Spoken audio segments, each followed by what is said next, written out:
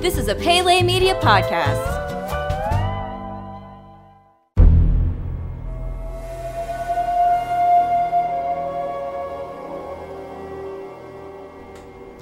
Welcome back, Jurassic Park Minute fans. Jurassic Park Minute was a podcast that chronicled and overanalyzed Jurassic Park minute by minute.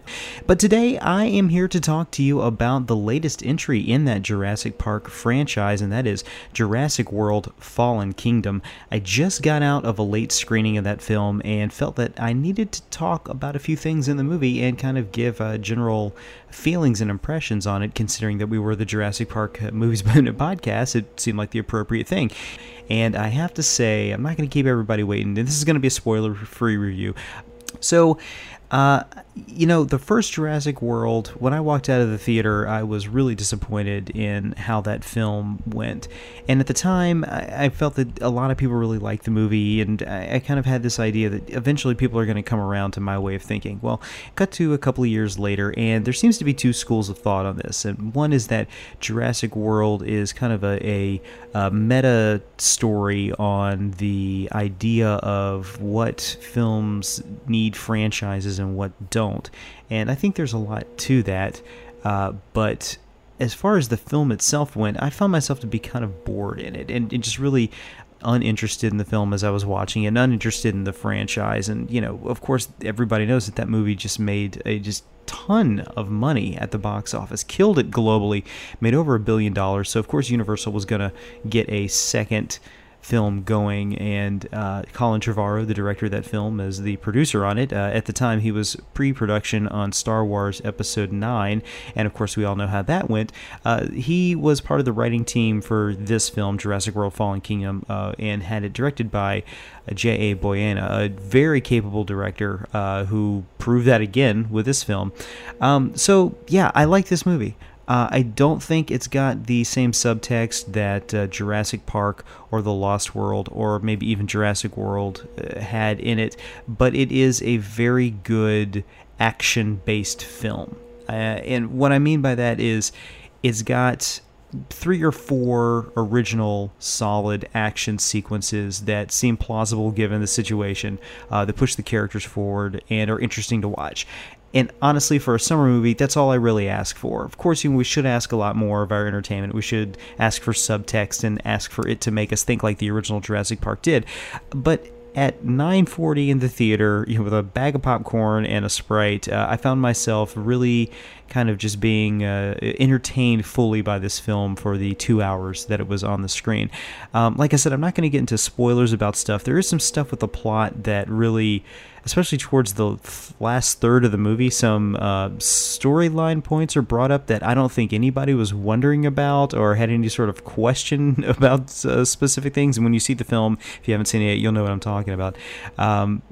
These particular story points aren't really given any room to breathe and end up just kind of like falling flat and kind of left us scratching our head when we walked out of the theater. But this is not a story-heavy film. It's a film heavy on action, heavy on chase, and I think to that degree it does a really good job of presenting some stuff you haven't seen in any Jurassic Park film before.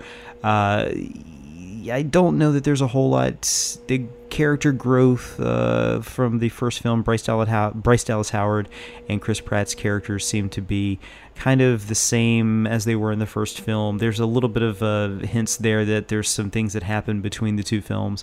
But for the most part, if you liked what you got out of them there, you're going to get more of that here. New characters to the film don't really bring a whole lot, I'm sorry.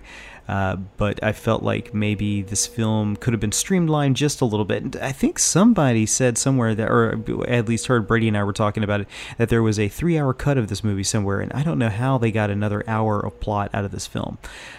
So anyway, Jurassic World Fallen Kingdom. If you've come here to see what the official Jurassic Park Minute word is, since I'm the one doing the podcast here, I'm going to say, yeah, go see it. I think all in all, this might actually be my second favorite Jurassic Park film. And that's not to say that it didn't have maybe even the depth of something like The Lost World, which tried to tackle Michael Crichton's ideas about chaos theory. I do think that Jurassic World Fallen Kingdom is at least more entertaining than that film. definitely not as entertaining, not as original, and doesn't have that captivating magic that Jurassic Park has still to this day. But I do think that this film is going to do well at the box office. I do think it's going to have some repeat viewings on it. And I would say that, I might watch this again eventually when it comes to home video. I don't know that I'd make a second trip to the theater for it, but I did enjoy the film. I enjoyed my time with it, and I'm going to enjoy talking to Mr. Scott Corelli about it on his Dueling Genre podcast. So if you don't know what that is, head over to duelinggenre.com. Look them up on Facebook. Great guys, do a lot of great content over there, and they will be doing a further breakdown of Jurassic World Fallen Kingdom, where I will give probably more insight into my feelings of this film, which kind of felt like a half and half of a Frankenstein movie and a Noah's Ark movie. If that sounds crazy, it's because it is. So, all right, folks. Well, thank you so much for joining us for this quickie Jurassic World Fallen Kingdom mini review. And of course, if you wanted to get the longer review, check me out over on the Dueling Genre podcast. Again, everybody have a great weekend. We will see you again for another bonus episode of Jurassic Park Minute.